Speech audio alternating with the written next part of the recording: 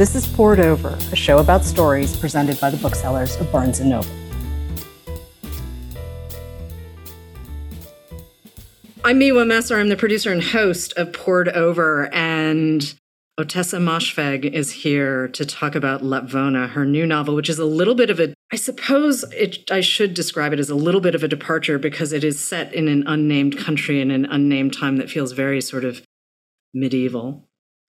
And it has some fantasy elements. So can we talk about Lapvona? Can we talk about how this book started for you? This book started years before I even knew that it was a novel set in a, Middle Ages time frame in a fiefdom somewhere in Eastern Europe, maybe. It was way even more vague than that.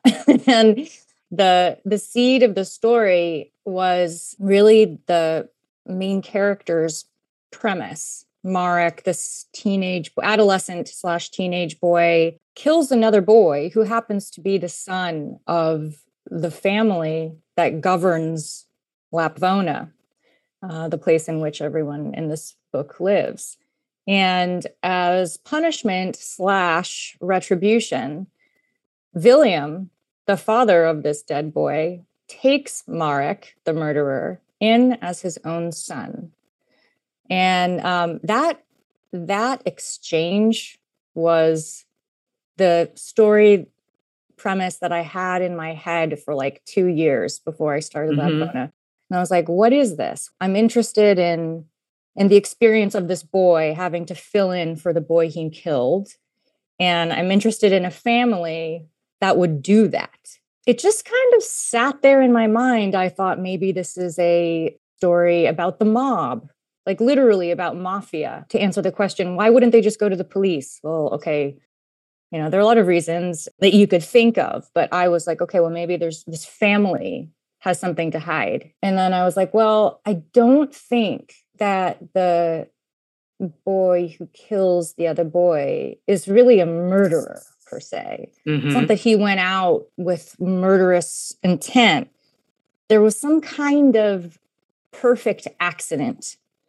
So I had that question, like, what are the circumstances of this killing? I had kind of forgotten about it in the mix of COVID-19, our entire world shifting, my entire world shifting inside my house. It was like 2019, nothing. 2020, lockdown. Oh, crap. In order to survive this psychologically and spiritually, I needed a project to fill in the container of space that this pandemic had suddenly created for me because, well, I had been working on some movies.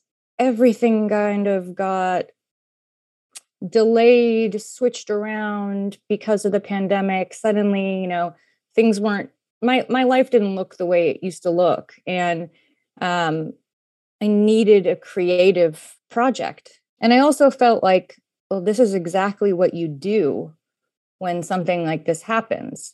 You respond creatively so that this moment can exist in history. And so maybe I was thinking about history. Maybe I was also thinking about isolation in the way that, a community can be so isolated, and within an isolated universe, belief systems can get very strange. Oh, yes. And they do in Lapvona. They really, really do. Can we talk about Marek for a second, though? Because he's got an awful lot of sanctimony for someone we first meet as a 13-year-old. He's an odd one. And, if I had to say, like, who do you relate to the most in this book? And this book has a lot of characters. I would say Marek is one of the ones that I felt like the closest to. Partially because I feel like I'm just stuck in adolescence in a lot of ways. One of Marek's defining characteristics is the deformed way in which his body has grown. And I also have that deformity. And it was, very confusing for me as a young teenager to ask myself, like, why am I growing wrong? When I'm asking myself that question, I can see that the ego would want to respond in some different ways. Well, either I'm terrible, there's something terribly wrong with me, or I'm special. I must have a special role in the universe, you know? And anyway, so I kind of projected that onto Mark and gave him a very different life than my life. I don't think that sanctimoniousness is something that comes with age per se. I think, like, I've met some very sanctimonious 5-year-olds.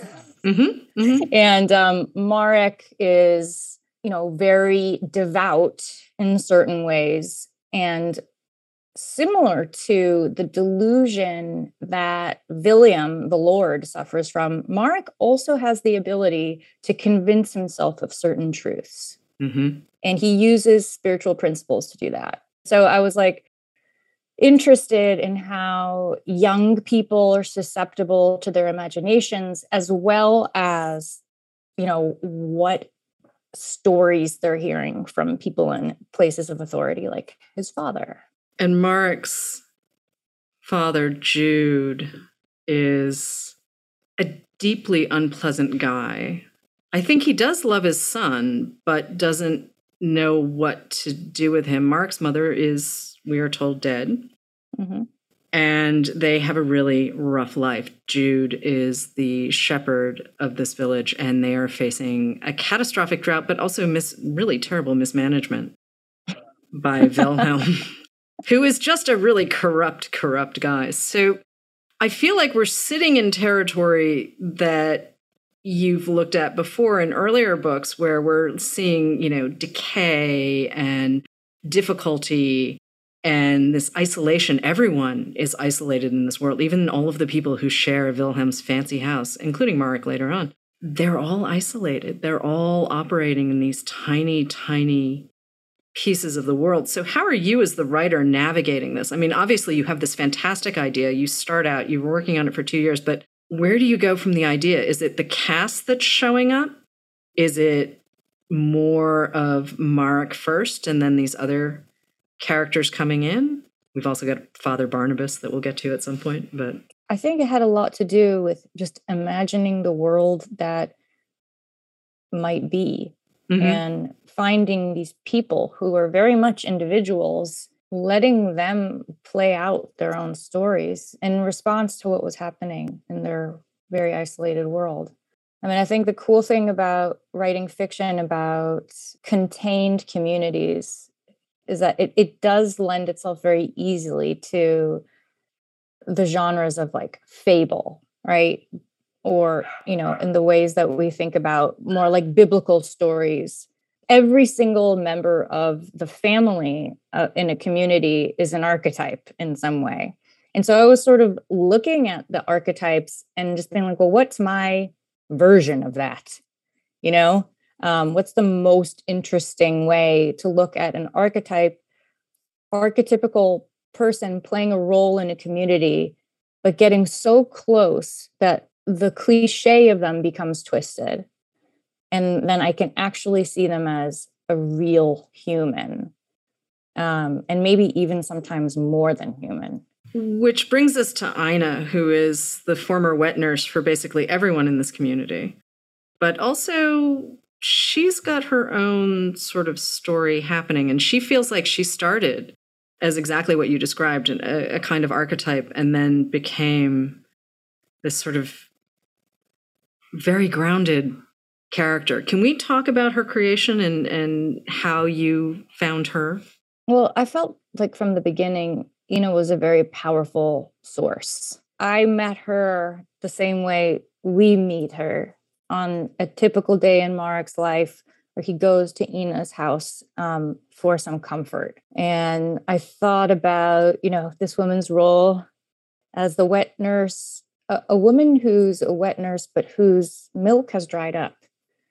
What would her function still be? And like, okay, so Marek and she have a relationship of some sort. And then I was just really interested in how a woman who has made a living off of the functions of her femininity, you could say. Mm-hmm. But what would be the most unexpected person to play that role? And I thought, well, okay, number one, she must have a really interesting way of looking at maternity. And I was like, okay, what if she's not a mother at all? What if she doesn't even like motherhood, like as a concept? Her story became this sort of parable of how this woman develops almost supernatural powers based on her being rejected from society and having to live among the birds in the woods. She's a woman of nature, but a woman who uses the wisdom of nature for her own selfish ends, you could say. Did you know where Marek was going as you were writing, or were there moments that surprised you in his development? Because I wasn't quite expecting him to take to Wilhelm so quickly and suddenly start saying, well, all of the things that I thought were true in my life before this moment are not in fact true. Well, I mean, a lot happens to Marek, Mm-hmm. and he adapts. I mean, that's one thing. I mean, if you accidentally killed someone and then you had to go fill their role in the family that they came from, you're either going to go crazy, commit suicide, or adapt, right? He's a survivor in a lot of ways. And he's also, was raised by a very abusive man who he was afraid of and who I think he really attached to deeply as his only family. And I was thinking about the way that people process, or I wasn't actively thinking about it. It's just that this is my tendency to create characters based on their past experiences and the way that their psychology and personality is built out of that. It's like, okay, if you've been a codependent, traumatized child, and then suddenly you're plucked from your home and put into another home, you're going to probably figure out what you need to think in order to survive and be protected in that new family. Aligning with the person in charge would be the natural thing, to ingratiate yourself and then to start relating so that person protects you and sees you as an extension of him. I mean, you wouldn't destroy part of yourself. Marek becomes William's real son, to the point where, William is like, he's more my son than my son was. And that's not by accident. I keep coming back to Marek because I had moments with him as a character where he really got on a nerve, let's put it that way. And yet I still really wanted to know what happened to this kid and how things were going to shake out. And there were times where he would do something or say something that absolutely makes sense for the character. But, as I just said to you, I mean, I was still a little surprised that he took to Wilhelm as quickly as he did. And everything you said makes absolutely perfect sense, especially in the context of the book, which makes me think about the fact that readers always bring their own experience to anything, any novel, any poem, any piece of narrative nonfiction that they're reading, that we always bring sort of our own interpretations of the world in. And, one of the things that has sort of frustrated me reading the coverage of your earlier books, Eileen and My Year of Rest and Relaxation and Death in Her Hands, and I saw it less with the story collection, Homesick for Another World, is that critics had a really hard time with the characters you create. And especially Eileen, especially the unnamed narrator of My Year of Rest and Relaxation, who you've even said you gave her very specific physiques in response to what critics had been saying about Eileen. And, I've been selling books for a really long time, and part of me is like, well, if you were a man, no one would ever raise any of this. Did any of that inform what you were doing in Lapvona, or were you just telling a story that you really wanted to read? The lockdown was so jarring and made me feel so drawn in toward my own heart that what other people were doing out in the world or what past criticism had been just seemed like a memory of a dream I once had.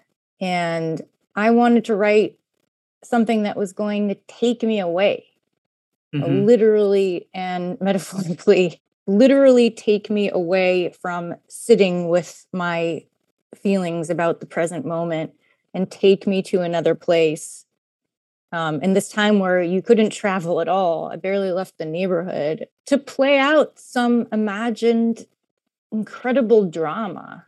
You know, I mean, I think escapism has its purpose, you know, and so does fiction in general. If we want to live in the biggest world possible, we need everybody's imagination to be there in the ether so we can grab it and follow it, and follow ourselves through this journey beyond what we know. And so that's what I wanted. I wanted a journey into the beyond. The discussions about like, oh, these disgusting characters, blah, blah, blah, blah, blah. I get it because I'm probably a pretty disgusting person, like to the like average reader. I am interested in disgust. And so my imagination veers toward the disgusting. I find disgust everywhere. It is one of my primary emotions. Just like how I said earlier, I've been stuck in adolescence. I have been stuck in that emotion for a really long time. You know, it's my go-to. Oh, someone does something to offend me, I'm disgusted. Oh, I witness something that I perceive as dishonest, that's disgusting. You know, like gross. Oh, over sentimentality. Ew. I'm not that sophisticated of a feeler for a lot of different reasons. And so I'm investigating that within myself here. And I'm doing it, yes, because I'm a writer and, you know, an artist who, like an artist does, investigates themselves in order to break open something deeper, but also trying to communicate something. Like we're all just trying to relate and find our place in this weird universe. So I'm just going to be who I am. And I get it if that is unappealing, you know? I don't feel badly about that. But I will say this. I feel that Lapvona was the place where I put my disgust down. Writing this book was a physical experience. I mean, I literally there's so many moments where I would be activated in a physical way, whatever my adrenaline, feel like, you know, weird and have to walk away and be like, whoa. You know, other times I would feel like really excited and, oh, this feels really good. You know, it was a very integrated process into my life, writing this book. It became my whole life for like, you know, from when I started till when I sent it off. I wanted to, I mean, if there's something that the pandemic taught me in a very self-centered way, I say like one thing I came away with is that like my life can end at any moment. Everyone's can. And maybe, you know, like there's a lesson here in that like I can move on. Like I can grow past what I already know myself to be. And I have so many things I need to grow about. And so I thought like, okay, there's something about the body and how grotesque it is and how vulnerable I feel in the face of it. I'm just like, I'm just going to put it all in here in an attempt to say goodbye. And there are other things that I know I still want to say goodbye to. Like this project that I'm making notes for now is about something sort of related to disgust, but you know, sort of the next level past it, because I want to make room for new shit in my life and in my imagination. Is that why you stepped into the third person to tell Lapvona? I mean, the bulk of your work has all been first person. Like I wanted to step out of being just one person in a book.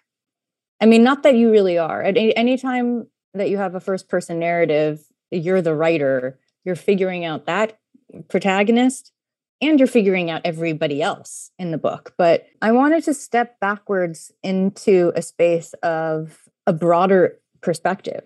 And I wanted that new experience. You mentioned earlier that Marek is possibly one of the characters that's most closely related to you. Who else do you feel most close to in this list of characters? Grigor, the old man, whose journey in the book is really about enlightenment. He's really the only one in the community willing to look at the truth and have feelings about it instead of just stuffing it back down or trying to take advantage of it. He is the seeker. And actually the scenes in which Grigor meets with Ina, like there's one scene, and I don't think this is giving away too much, but there's one scene where Grigor goes to confront Ina about something. And she ends up like inviting him in and they smoke weed together. And they have this conversation. That was probably the most fun I've had writing dialogue. And it's not that big of a scene. It's really just like the subtlety of openness that happens when two people are, sharing an experience, like getting high together. And there's something that happens in those conversations where like you are forced to sit back and consider the bigger picture. Yeah, that little exchange was like, I felt like plucked out of something like totally contemporary. And there were a lot of moments in the book that felt like, okay, I know that I'm writing about the medieval period, but the consciousnesses of my characters felt very much of this time. And I really liked that. That's something that I also found myself doing in McGlue, my very first book, which is set in 1850. And I guess part of it is this idea that like when we look back through history and we think about everything that person, 100 years ago didn't know, my first instinct is to be like, oh, well, they must have been more pure and less thoughtful. But that's insane, right? Like that's totally crazy. People have been complicated and intelligent and inquisitive and delusional since the dawn of time. That's why we're so creative. So I was like, well, I'm just going to think about these people as though they could live next door to me.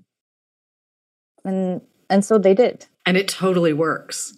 It totally works. I could not stop. The first time I read the book, I did it in one go because I didn't want to leave this world that you'd created. And I didn't want to create this landscape, even though there were moments where I was profoundly uncomfortable. But I just sort of handed myself over to you and said, okay, tell me a story. Let's see where we go. Is there anything you miss now that you've left, now that the book is finished? I mean, is there anything you miss from this world? Anyone you miss? I kind of miss Lisbeth, one of the servants in William's Manor. I really grew to love her and her quiet rage. She was such a delicate character. I mean, in most contemporary terms, she's an angry anorectic, like she finds power in self-denial. And that sets her above everyone else, even while she's a servant, like she's looking for the dignity anywhere she can get it.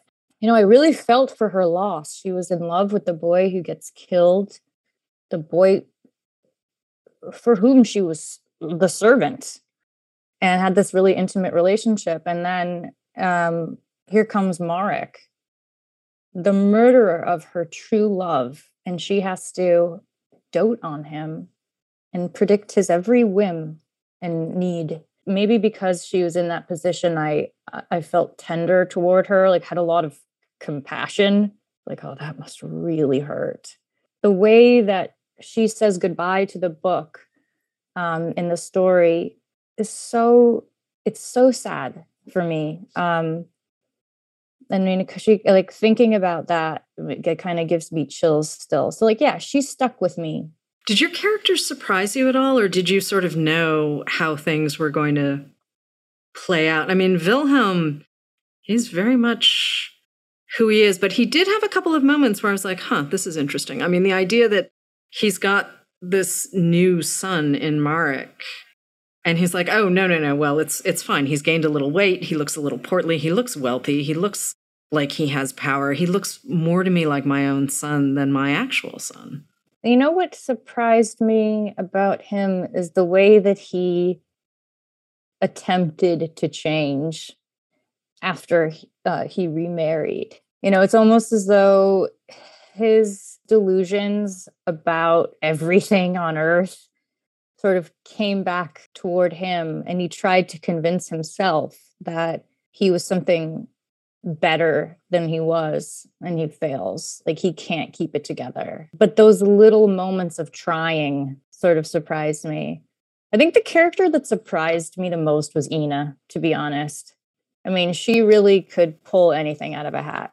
I mean, she's like a sorcerer, basically, and incredibly resourceful, which is so fun to write a resourceful character, because, like, you know, when I was doing this first draft, I didn't realize that I was planting all these seeds for Ina to pick up. Yeah, she was kind of the character who in the writing process was like, oh, I know exactly what to do. Like, that thing in chapter 1, that's going to become this now. And you also have been thinking about that. Okay, I need that. And so she was kind of the god of the book in a lot of ways. Faith has a lot of different levels for a lot of different characters. And, you know, there's Father Barnabas, who is the town priest, but he's essentially sort of whatever Wilhelm wants him to be, because he knows where the power is and he knows where he fits into this. But what does faith look like for you when you're writing? Commitment to the project. It looks like acceptance of whatever is on the page that day, knowing that even if it ends up getting deleted, it's part of the process. It looks like completion, to be honest. I cannot finish something that I don't believe is destined to exist. Like, I think most of my spiritual beliefs are really tied into the experience of creating stories, you know, spinning something out of nothing, taking an idea, you know, something that occurs to me one day, understanding that it's important that I should pay attention to it, and then dedicating all this time believing that there was a reason that I had that bit of inspiration, that it came from an important place and that I need to honor it. Like, the book is the thing that's important. The way that I feel about it really isn't. It's just what happens when you have to do publicity, is you end up talking about yourself. Okay, I get that, but you are still the person who's creating this world. You're letting these characters do what they need to do. You're making changes. I mean, you are the god of this world. So you can't really take yourself out of the equation, can you? I mean, I understand that it's not always fun to have to do the promotion part, but you really can't take yourself out of the novel completely, right? Oh, when I'm writing it, I'm not thinking about myself at all. I'm thinking about these characters and what I don't yet know. I mean, that's basically all I'm doing, is I'm trying to forget myself so that I can know something beyond myself. You know, I'm not like writing about my feelings. I mean, I think that's a really easy thing to get wrong when we read fiction, especially books like Eileen and My Year of Rest and Relaxation, which are written from the first person narrative by a woman about a woman. You know, like, I'm like, of course I'm every single one of my characters.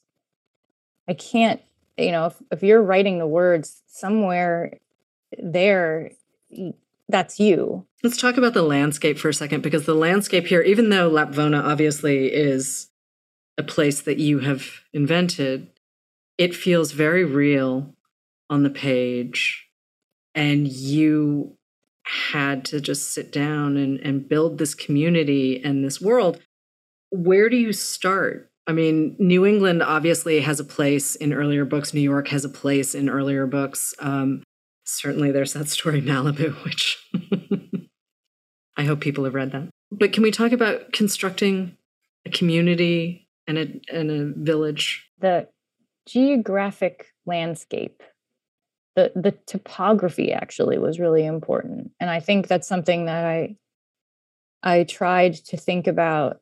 I tried to look at Lapvona first from a bird's eye view, because in an agrarian society, in the late Middle Ages, there was a manor on a hill, and then there were farms on the lower land.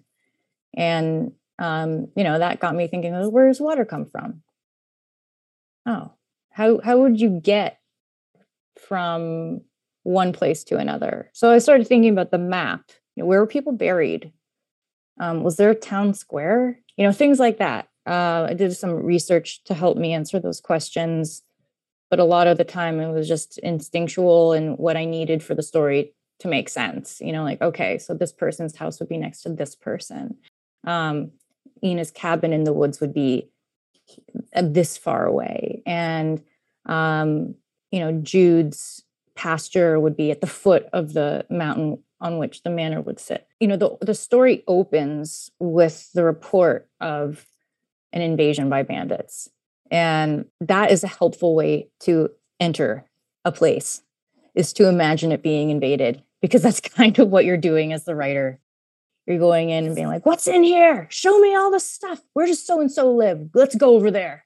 You're just like, I invaded along with the bandits and found what I wanted for the story. Are you a linear writer, or do you sort of work as you need to and then put everything together? I am so linear. It's annoying. I can't believe that some people work this way. Like, this is how hardwired my brain is, that I could not imagine writing something out of order. I just couldn't do it. I wouldn't know what it was. Sometimes I'll have an inkling of some of the language for the ending. That happens to me actually in every novel. I'm like, oh, okay, there's these words in this order. We're just going to put them down there. But those feel more like premonitions than writing, which isn't to say that I don't plan. I plan so much. I do so many outlines, and I'm constantly revising the outline as I write. If you write a couple paragraphs and you discover something, you're like, oh, okay. So when such and such happens later, that's why, now this is coming together for me. Or, oh, I've completely misunderstood this one turn. Or, don't forget that this character has to have this epiphany, things like that. But I love linearity. And I'm also a very, very literal person. My husband is not. And we often misunderstand each other, which is funny. I take everything really literally. Are you still writing stories, or are you really sticking to novels at this point? I have written a couple, but they just feel like outliers to the bigger picture. I recently realized that I started a new collection, but I've been working on the same story. I'm like maybe 30% through. I don't even know what the story is. It takes place in maybe in the early 70s in Los Angeles, and it's about an actor. And when I got into it a little bit more, I was like, oh, figuring out this story is going to be me figuring out how to write this next short story collection. So it's really hard. Short stories feel like miraculous to me. Yeah, I miss it. The arc of the stories in Homesick for Another World is best described as perfect. Just the way everything, the stakes keep going up. And then I really appreciate that collection very much. So I'm delighted to know you're working on a new one, because I love stories, and I'm always amazed when people are like, well, I don't have time for stories. And I'm like, you read stuff on your phone. Like, you can read a story standing in line somewhere. Like, you're waiting to get through, the checkpoint at the airport. You can read a story. And I wish more people would dip in and out like that. So is the story collection the next thing you're working on, or is there something else? I think I'm going to be working on this short story collection for like 10 years. I'm not fully, because Lapvona is coming out or, has just come out, it's really hard to focus in the way that you need to when you're writing a new book. But I have a couple of projects, and one of them is sort of a comedy, and I think that is going to be the next one. Wait, sort of a comedy? This sounds really excellent. Yeah, I think I haven't really figured out the book, but when I hear the tone of it in my mind, comedy is the only word I can really use to describe it. Okay, that sounds really cool. Ottessa Moshfegh, thank you so much for joining us on Poured Over. Lapvona is out now. Homesick for Another World is the story collection that you may not have read yet, and I really, really think you should. Thanks so much. Thanks for having me. Hello, readers. Welcome back to another TBR Top Off, where we recommend books to pick up when you stop in for your copy of Lapvona. I'm Mark. I'm coming to you from my Barnes & Noble store in Cincinnati, and I am joined by my book buddy, Becky. Hello, Becky. Hi, Mark. Hi, everyone. So I'm going to go ahead and jump right in with my recommendation. I chose a book called The Devil and Miss Prim by the wonderful Mr. Paulo Coelho. This is told in his trademark parable style, and it takes place in a small, sleepy, seedy mountain village. And the village is visited by a stranger who has a very burning question on his mind that he needs answers to. And the question is, are humans good or evil? Black or white? He just needs to know. It's one or the other. So he's about to put that to the test. So he buries a large sum of gold just outside of the town and informs the villagers that he will reveal the location of the gold if they sacrifice one of their own. So a ever-turning moral compass story begins with each of the characters in this book, but it also allows readers to really take a second look at their own value systems and maybe what they would do in a situation like this. Paulo Coelho tells fables. His stories transcend time and space and place, and anybody can pick up something out of any of his books. The Devil and Miss Prim is no exception, so please make sure to check it out when you stop in. Becky, do you have one for us? Of course I do.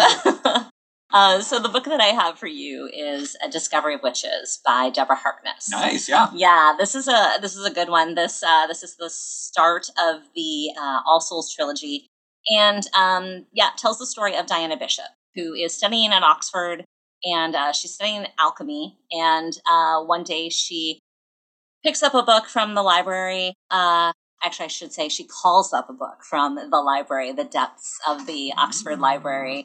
And it's just part of her research. It's just another book that she needs to kind of check off the list and see what it has to say, and then, move on. She'll revisit if she needs to.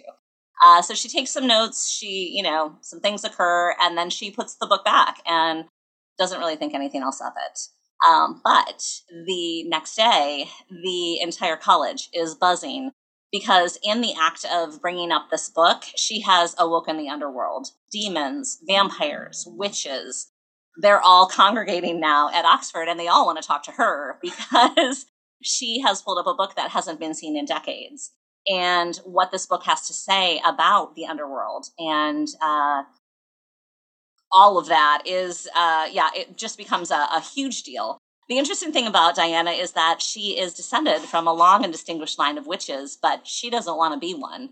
And she has pretty much ignored her abilities to this point. So the book is it's fantastic because it's really about her discovering her abilities, what she is capable of. But then it also is it just starts these questions going about what's going on in the world. Why is everyone freaking out over this book? A fun thing is she goes back to pull up the book because she's like, listen, you guys are freaking out over nothing. Here, I'll get it again. It's gone. There's no record of it. So the mysteries just keep piling on, and then they start getting answered. But like I said, this is the first book in a trilogy, the All Souls trilogy, but Discovery of Witches by Deborah Harkness, definitely pick it up. Oh, fantastic. Thank you. All right, so that's all we have for today. Thank you so much for listening to and watching Poured Over. Please make sure to give us a rating and subscribe to us to give us some support and so you never miss an episode. I am Mark, coming to you from my home store in Cincinnati. I'm Becky. And joined by my favorite Becky. Thanks so much, everybody. Happy reading. Happy reading. Bye. Poured Over is a Barnes & Noble production. The show is available on Apple, Spotify, and Stitcher. Please rate and review us wherever you listen to podcasts.